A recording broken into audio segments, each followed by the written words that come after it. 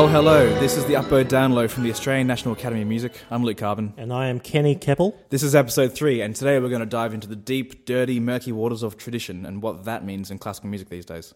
And I feel like I'm back on my high school debating team, but this is the Oxford English Dictionary definition of the word tradition. The transmission of customs or beliefs from generation to generation, or the fact of being passed on in this way. Now, I think that's kind of interesting to think about within the realm of classical music, don't you? Yeah. I was having a chat to this trumpet player over the weekend who told me that there's this one, I can't for the life remember the name of this trumpet player, but back in the 14th or 15th century, this trumpet player, and he was hanging out with one of the heavies in Europe who had on his wall the lineage from himself back hundreds of years, teacher through teacher, to this, godlike trumpet player they all revere. I think it's a really interesting thing. Yeah. Which is fantastic, right? Because it's like a family tree in a way of knowledge and of culture and of tradition. But at what point is that problematic?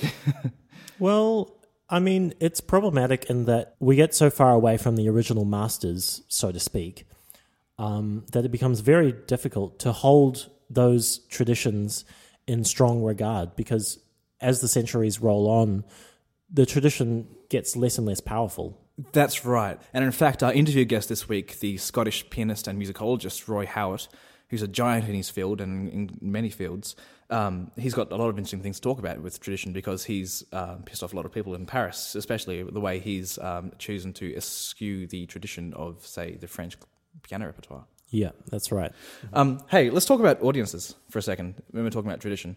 Well, there was a study in 2010 by the Australian Bureau of Statistics, and what they found was that the largest proportion of classical concert goers are aged between 65 and 74. Surprise, surprise. Yeah, no one's surprised about that. It's one of the oldest.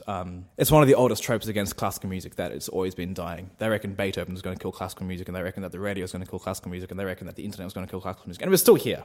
We're talking about it right now. And even if we've managed to hold on to some of the older traditions of the concert hall of the past, we're still keeping things, well, to my ears, kind of fresh. Although it's interesting, this thing about concert goers being older, right? I was doing this research recently where they talked about older people being more past oriented, right? Like people who are young, they're looking towards the future. People who are older, sort of looking back at the past. Yeah. Which goes, to my mind, some way to explaining some of the things like not clapping between movements and wearing tailcoats, white tie to concerts. Yeah. I remember reading this article that sort of had a list. It was like BuzzFeed or something. Right. So proper journalistic integrity and that kind of stuff. Yeah. And they listed out, it was one of those satirical articles about how classical music is dying and the things that we should do to stop it from dying. And it was like, stop wearing those ridiculous clothes, but stick to the traditions at the same time. And That's right. Well, I think the modern orchestras are caught in this weird catch-22 of you have to respect the tradition, otherwise you're not a real orchestra. You're not, But then you have to keep up with, trying to be relevant to the times and all of that. And I mean, yeah, there's kind of this fine line between being relevant as a classical music institution and trying too hard to be relevant, where it just comes across as contrived. Do you see that? Like you're a classical musician and you're young and you're hip and you're like in the scene. Like what do you see? I mean, I don't personally have a problem with it, but a lot of people you'll hear saying, "Oh, these orchestras, they shouldn't be playing like film music. They shouldn't be." Doing Indiana Jones, Raiders of the Lost Ark along to the film. But then you've also got people who are saying they shouldn't just be playing Beethoven and Brahms. And That's right. And then there's other people who are saying they should be doing more new music, as opposed to rehashing all of the old romantic symphonies. But every orchestra in the world, every professional orchestra in the world is going through these problems. Yeah, that's right. And you've got to sort of it's just a balance. I mean, you can't keep one group of people happy. I think they're getting, we're getting more savvy with that. I mean, thinking of the MSO Beethoven projects, for instance. Yeah, that's right. So what's the premise behind Beethoven? Look, I've never been to one of these myself, but from what I understand, they play sort of chamber music and solo music, not like large-scale orchestral stuff, but in beer halls, and people can have a drink. And that's not within the classical tradition, really, insofar as it's not rehashing the works of the old masters, or not rehashing, but paying homage to it, right? But it is within the tradition of innovation, which has always been through Western classical music and all Western music. I mean, jazz is a tradition of innovation, as is like lots of rock and pop forms. Yeah, you're totally right in that, like, jazz was born out of innovation. Our pop music of today is born out of innovation as well. Although the thing with pop music is that everyone tends to, innovate in the same direction. yeah, or like one person innovates and then everyone else just sort of copies that sound. Yeah, but it's not like you didn't get that in classical music either. Well, exactly, right? Like that's how the evolution from Baroque to classical to Romantic to modern day, serialism got to that. That's how that sort of got to happen. And so now, I don't know. Are we kind of directionless now? Do we have too many traditions? Do you reckon? Ooh, that's a good question. Well, that's why I asked it, Luke. Yeah. Look, maybe we do. I mean, think back to like when the Second Viennese School started being recognised as the Second Viennese School. Like, not everyone was on board with that. You won't get orchestras, well, even today in Australia, playing that much Schoenberg. What was it? What was it that Roy said? Something about like we spent a whole century alienating audiences, and now we have to reclaim them. Yeah. He said that in an interview in 2007, I think. Oh, good. I thought you were referring to the interview that we haven't done yet. Wink, wink. Oh, wait. Did I mention that in the interview that we haven't done yet? I don't think you did. Well, maybe I'll just say that again. No, it's fine. It's fine. This is kind of like fourth wall stuff. This is good. Hello. Interaction. What do you think? Text in at 04. Yeah, maybe we should get a live text machine thing. Yeah, we should. No, but this isn't radio. This is a podcast. We're talking about this way too long. Hey, let's talk about the good bits of innovation. We've got some stuff here. Yeah, I probably want to tie this into like how our innovations are helping tradition become relevant. Like, for example, there was an article a little while ago about how the Toronto Symphony Orchestra create a visual infographic for their program booklets about the structure of the symphony and like how to listen to it. And it's even for someone who doesn't read music, because they've just they haven't put musical notation and they've just put like a shape of the phrase or the melody. That's great, because like that's not condescending at all, I don't think. And no, it allows people who don't have like complete musical fluency in terms of their own education to engage with the music. That's great. I think that makes it entirely more enjoyable than reading a paragraph about the first theme is a florid, beautiful, flowing melody, which is then accompanied by the blah, blah, blah section. Not that we should bag that out entirely, because that has its place as well. I know, but I think visual stimulation and oral stimulation go very much hand in hand. Reading the words about it for me, that doesn't quite do it. What was that thing? I can't remember who said it. Like, reading about music is like dancing about architecture. Yeah, I guess so. Like, you just have to get in and listen to it, and that's the only way. Yeah, like, that's right. We can't sit around and talk about it. Like we are right now, you mean? Oh. Damn. Damn. Yeah. Okay, let's move on from that. Look, classical music is in a decent shape right now, Australia and globally. Like, I think in Australia, yeah. Yeah, I shouldn't say globally. I don't have enough. Well, no, I mean, look, you've got the globe does include a lot of countries that don't even have a tradition of classical music very much. I mean, it all stemmed really from Europe, didn't it? Yeah, that's right. Which had some fairly dangerous traditions of its own. How did classical music even get to Australia? I'm glad you asked that question. I found this on australia.gov.au. They've got a little paragraph here about traditional Western style music was brought to Australia with the first fleet, Captain Arthur Phillip's fleet, comprising 11 ships, which established the British colony of Australia in 1788. 1788. Western music in Australia has tended to follow European traditions. That's really interesting. That's the truth. Luckily, though, we've managed to steer clear of the European traditions of not employing anyone other than, white men in orchestras. Yeah, thankfully that tradition has changed, because for those who don't know, orchestras used to only employ men, and it's only until very recently that sort of changed. And yeah, like far too late in the 20th century did that change. It seems like that. Yeah, in certain unnamed large orchestras. Yeah. So, as we mentioned earlier in the podcast, last week we talked to Roy Howitt, who was directing our Anna musicians in a program of Gabriel Fauré's music. So let's have a little listen about what he had to say about the idea of tradition.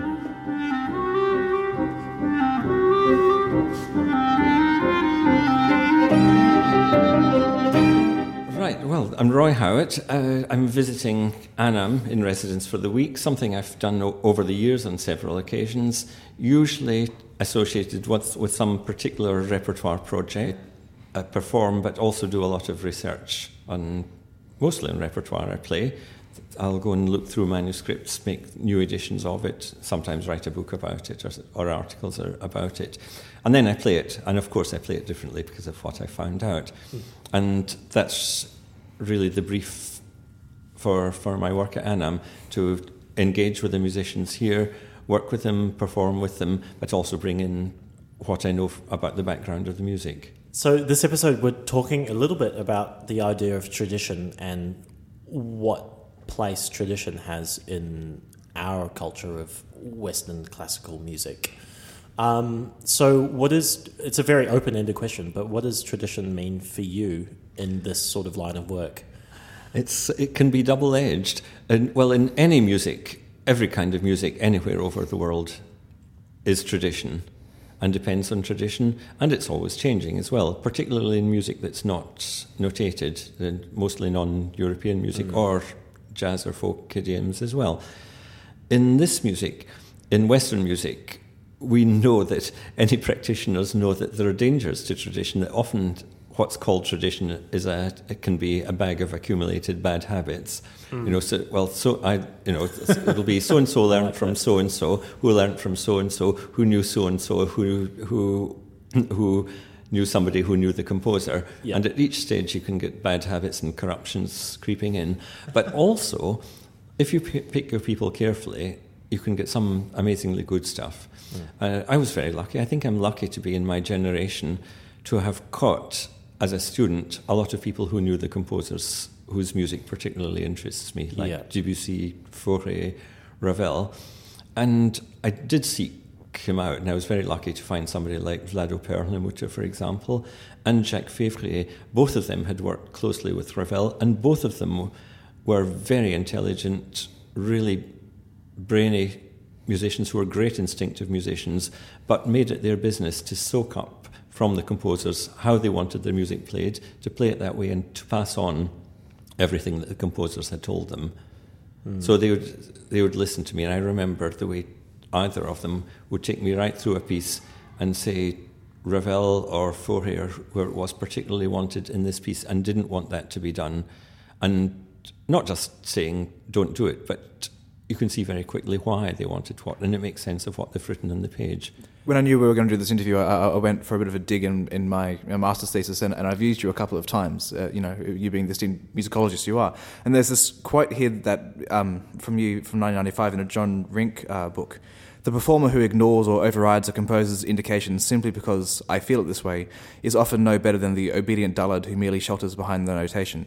And so there's some links, I guess, between what you've just said and that quote. In that, if you just follow what the composer wrote out as without personal inflection, that can be a dangerous thing. Do you have any comment on that? Yes, absolutely. The reason scores are marked up by composers, and this is our Western musical tradition where music is notated, unlike many others, is that they're trying to tell us how to get the best out of the music. So all these phrasings, these articulation marks.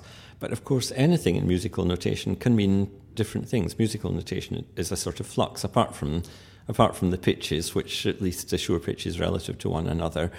But apart from that, a phrase mark, a crescendo, forte, piano can mean so many different things according to context. And that's where having a bit of reliable tradition, somebody who worked well with the composer and can show you how to do things. For example, with Perlmutter, rebalancing the way your hands balance when you're playing the music. You can find out how to make a forte in that music that's not shrill, that's a nice full orchestral sound. Or how to shape crescendos. I've been finding out a lot about that from looking at the composer's manuscripts, the way they're trying to show you that when it says crescendo, it doesn't mean sort of get louder without thinking, but it's aiming somewhere. And how fast do you do how much? Do you wait until the last bar of the crescendo? The composers have ways of showing us that. And once you've spotted them, you recognize things on the page and think, I know what they're meaning by that. And try it. And of course, it's every time it's trying. If it doesn't work, then we have to think again.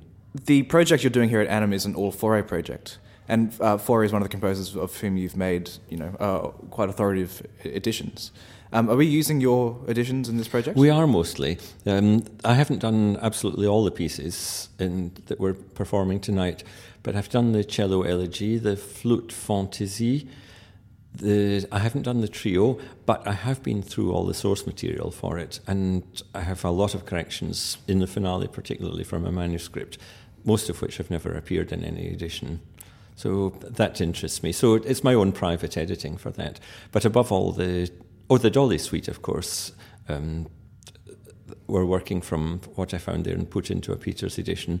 And I was lucky enough, being my generation, to get to know Dolly herself when she was very ancient, but still had, all the lights were on, and she noticed absolutely everything. So I got to play it to her a few times and got many family reminiscences from her about her childhood with Faure and Debussy. And then the big work that's finishing tonight's programme is his first quintet, and that for me is one of the biggest discoveries of my life, because it's a work that had fallen into complete neglect. If you asked people about it, musicians, they would say, "Oh, I've never played that one. Was there a quintet? I didn't know." And then others would say, "Oh, I know about that, but it's a failure, it's not a good piece." And when I was first asked to edit it, it was a commission I got, I listened to one or two performances. I had never performed it, and I thought, this does sound dreary. Something's wrong here. What's up? And I thought, well, I need to dig here, and I've got to do the job anyway and do the best I can. Went through the sources, found manuscript parts used in the original performance, and as I was reading the music off that, I thought, this shouldn't sound boring. It sounds interesting to me. And I thought, well, what's the difference between what I'm hearing from reading it and what I'm hearing in performances? And gradually, from there, I started tracking down where there were corruptions in what was printed. It was mostly the tempi that were printed in the old edition were disastrous. The piece was completely unworkable. It wasn't completely obvious because of ambiguities in the tempo instructions, like musical notation, can mean so many things. And if you applied it to the wrong part, if you applied it to the piano's figurations instead of to the string lines, for example, you would go off at a wrong tempo that might seem all right for 2 bars if you didn't know the piece. Once you were a minute into the piece, you'd be starting to look around you. Once you were 2 minutes in, you'd be thinking, can I get out of here? But sort that out, and then the piece suddenly came to life. And yes, he was a good composer. He knew what he was doing. It's a great piece. With these new editions, and with you going back to look at manuscripts and correct any editing errors, or to sort of convey what you've received as the composer's intentions from the original performances and stuff, do we then run the risk of sort of achieving some sort of, like, this is the authoritative performance and it shouldn't be done any other way? Is that something that we should be looking out for and trying to avoid, or is that fine? Automatically, you would, because there are never going to be 2 performances that are identical, even if you try to be. I've heard many performers who try to imitate the interpretations of their favourite performers, and they all sound completely different without knowing it. And even the same performer, I've never heard the same performer play the same piece twice, even if they're trying to, and most don't anyway. You're in a different room, a different acoustic, often with different instruments every time, and a different audience, and something's going to come differently. And there's a big range. I think when I'm doing an edition, it's very important for me to lay out the information that the composer has left the performers, whatever the reliable information is, to filter out or to put a warning against any information that I think might set you off on the wrong track and ruin the piece, like the tempo markings that made this quintet go wrong. So clarify what's there, but then you leave it to the performer's intelligence. They have to. You can't say you must do this, because if they don't like what they're doing, it won't sound good. They've got to enjoy it. So with this quintet, I've left the question open, and some people like to stick in what's become, talking of tradition, what has become an established tradition of playing this piece rather liturgically and very inwardly and making it rather drawn out. It bores me, but some people do like it. Audiences mostly don't. And you've come across some resistance to some of these new ways of doing things. Is that correct? You can. In the quintet, I particularly did, from some keepers of the sacred temple in Paris. In particular, somebody who's not a musician, and I see better now where that person was coming from, somebody who likes to be able to put everything in its box in documentary terms, but is not primarily a musician, didn't understand what the issues were on the page, had analysed the piece, and I think likes to hear the music, but to sit slowly hearing it through when he's got nothing else to do. And you can do that with a piece like that, but in a concert it won't work. What strikes you about Fauré? Why does this interest you so much? I think because his music still isn't always recognised as how good it is. He had a huge influence, and also because, funnily enough, despite a couple of very good people teaching it, there have been all sorts of funny performance traditions. His music's often regarded, I think, because of the attractive surface in French music, because there's always this nice sensuous surface. People tend to bask in it and then think it's pink and fluffy, and then slow it down. And a lot of his music, more than almost anybody, is played much slower than he intended it. And we have a lot of chapter and verse from people who worked with him. They all said every time they worked with him, his tempi surprised them. They were always faster than theirs, and it always made sense. But he thinks in long spans, so you have to start a piece thinking well ahead, and if you're too slow, you'll get bogged down in the small detail and sort of sink. But of course, it's not to be rushed, so you have to judge it. But also, you have to know the idiom. We are brought up in much more in German music. So if you're given a piece by Brahms or Mendelssohn, you can look at it for half a minute, and you've pretty soon got a rough idea of what the natural tempo for it is. With Fauré, partly because he's so modern, partly because of the way he uses counterpoint and the different layers going on in the music, we're not so used to it. We haven't been brought up with it. And it's very easy to go off in bar one in what seems like an all right tempo, but something that won't sustain itself after a while. And we have to spot that. It's also partly to do with the language itself, isn't it? Yes. Every country's language rolls into its music.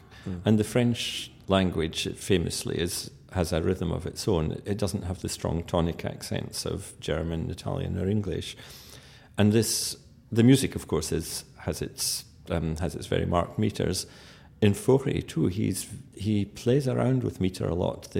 Where the accents are very variable. If he's going 3 in the bar, I think it's the southern Mediterranean man in him. He came from the south.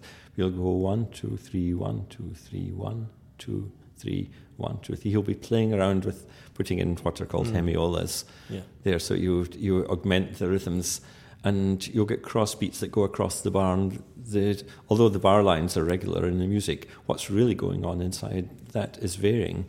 And you have to catch that. You have to keep it in time so that you become aware of that. If we bask in it and just think nice harmonies, can't make sense of the rhythm, then it loses its sense of direction, which is often what happens. Cool. Thanks very much, Roy. You're very welcome. It's been very, very informative.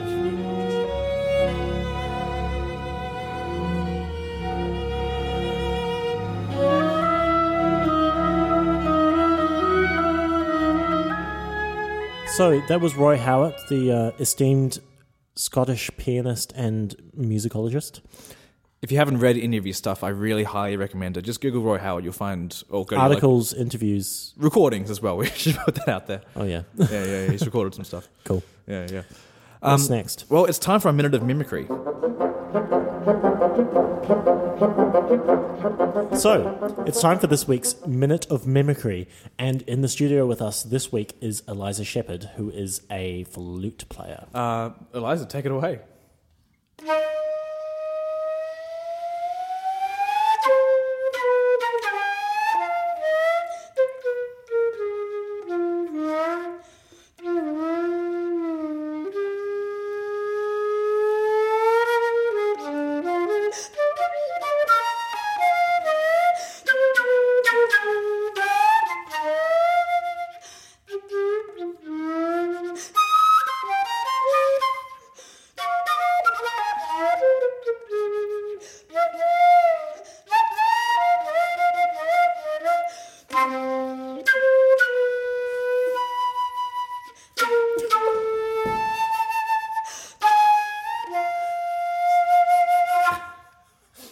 Let the mimicry begin.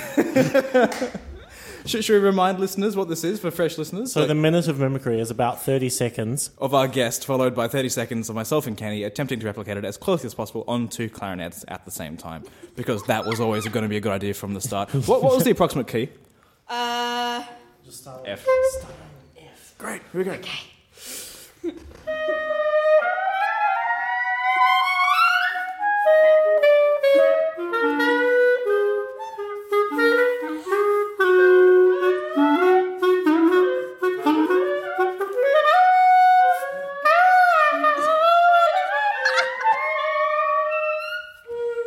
Perfect. Jazz. Couldn't have been closer to the original. Yeah, it was exactly the same, as always, because we're really good at that. Hello, Eliza. Hi, Hi, Eliza. guys. So you're one of the first-year flute players at Annam. Now, for flute players listening, you might have been able to pick this up, but for non-flute players, that was not ordinarily how the flute is played. Eliza, can you tell us a little bit about what you just did? So what I did is I played a piece by Robert Dick, an American flute player who I just studied with in New York, actually. And he's known for his work with extended techniques, so you might have heard a couple of interesting things.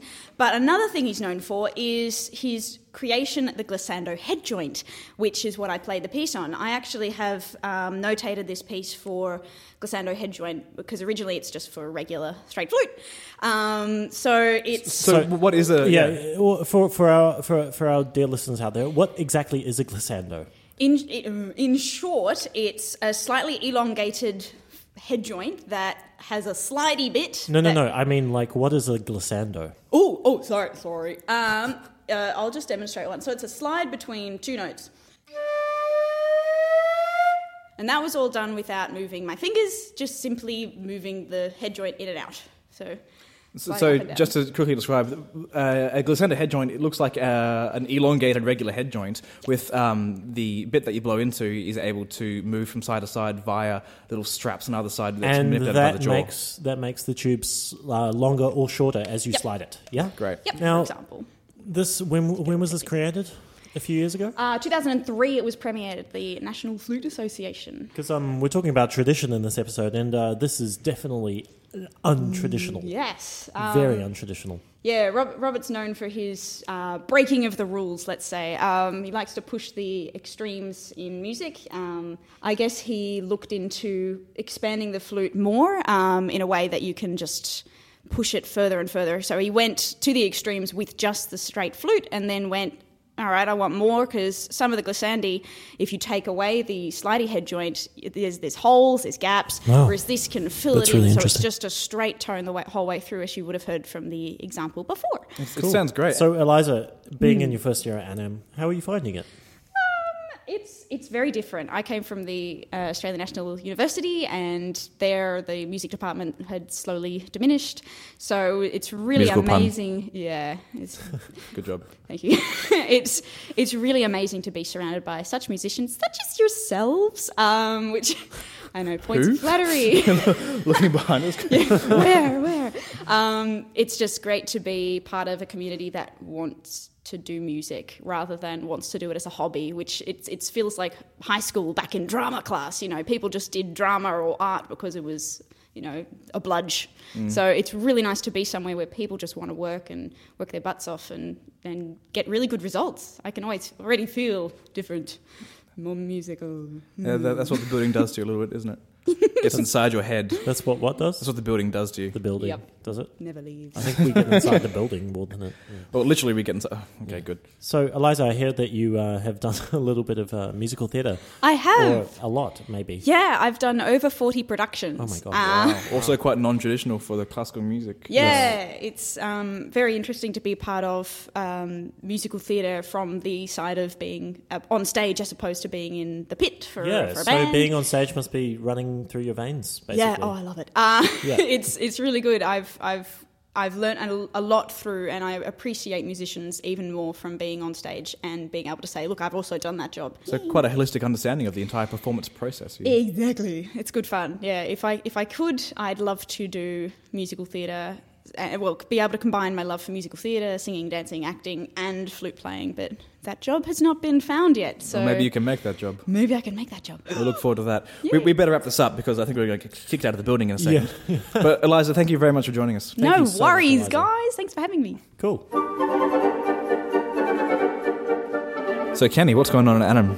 So straight after the big break in July, we're into recital season again. That's right. So this is the third of our 4 or 5 or even 6, I think, repertoire seasons this year. A period at Annam which is always quite busy, but some of the most rewarding weeks of the year, I find, where every Annam student will have the opportunity to present an hour of music that they've chosen with And that's solo repertoire. That's right. That's solo and some chamber repertoire too, of course, curated by each student. So I've got one coming up in this next one, and I'll be playing some Brahms trio, which I'm really excited about, and some other stuff. But do check the Annam website, annam.com.au, which will have all the details of every single recital that'll be coming up. There's some stuff that I guarantee you won't hear live anywhere else in Australia, let alone the world in some cases. So it's well worth coming along to. Yep. And the week after recital week, we have our project with Simone Young. This Simone Young, the incredible Australian conductor who was the former director of the Hamburg Opera and has recently moved to England, I think. Yep. She comes to Annam pretty much every year. Has done for a couple of years now, yeah. She really likes us. It's because we're great Anyway, and really funny. yeah, but we'll definitely try and get her into the studio at some point to talk to her about a thing or two. And we've got some really exciting repertoire in that concert, including Schoenberg's arrangement of the Brahms Piano Quartet and Schoenberg's Transfigured Night, and also Mahler's Rückert-Lieder. That's going to be an incredible concert, and we'll have a lot more to say about that in probably the next episode of the Upload Download. Yeah. But set the date aside, so we're talking about the 19th of August there. That's going to be at the Recital Centre. This is our gala concert, so I'd encourage you maybe to book ahead if you can, because that always sells out. Yeah, that's usually a pretty important concert that we have. And that's what's going on at Annam. That's what's going on at Annam. That brings us to the end of episode 3 of the Upload Download.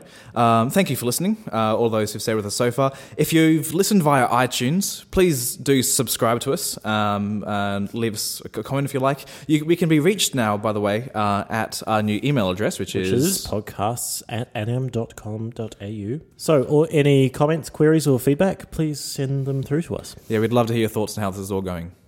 If you hate it, we'd love to hear that too. Yeah, I mean, yeah. So until next time, listeners, I've been Luke Carbon. And I am, once again, Kenny Keppel. From the Australian National Academy of Music, this is the Upload Download. We'll see you next time.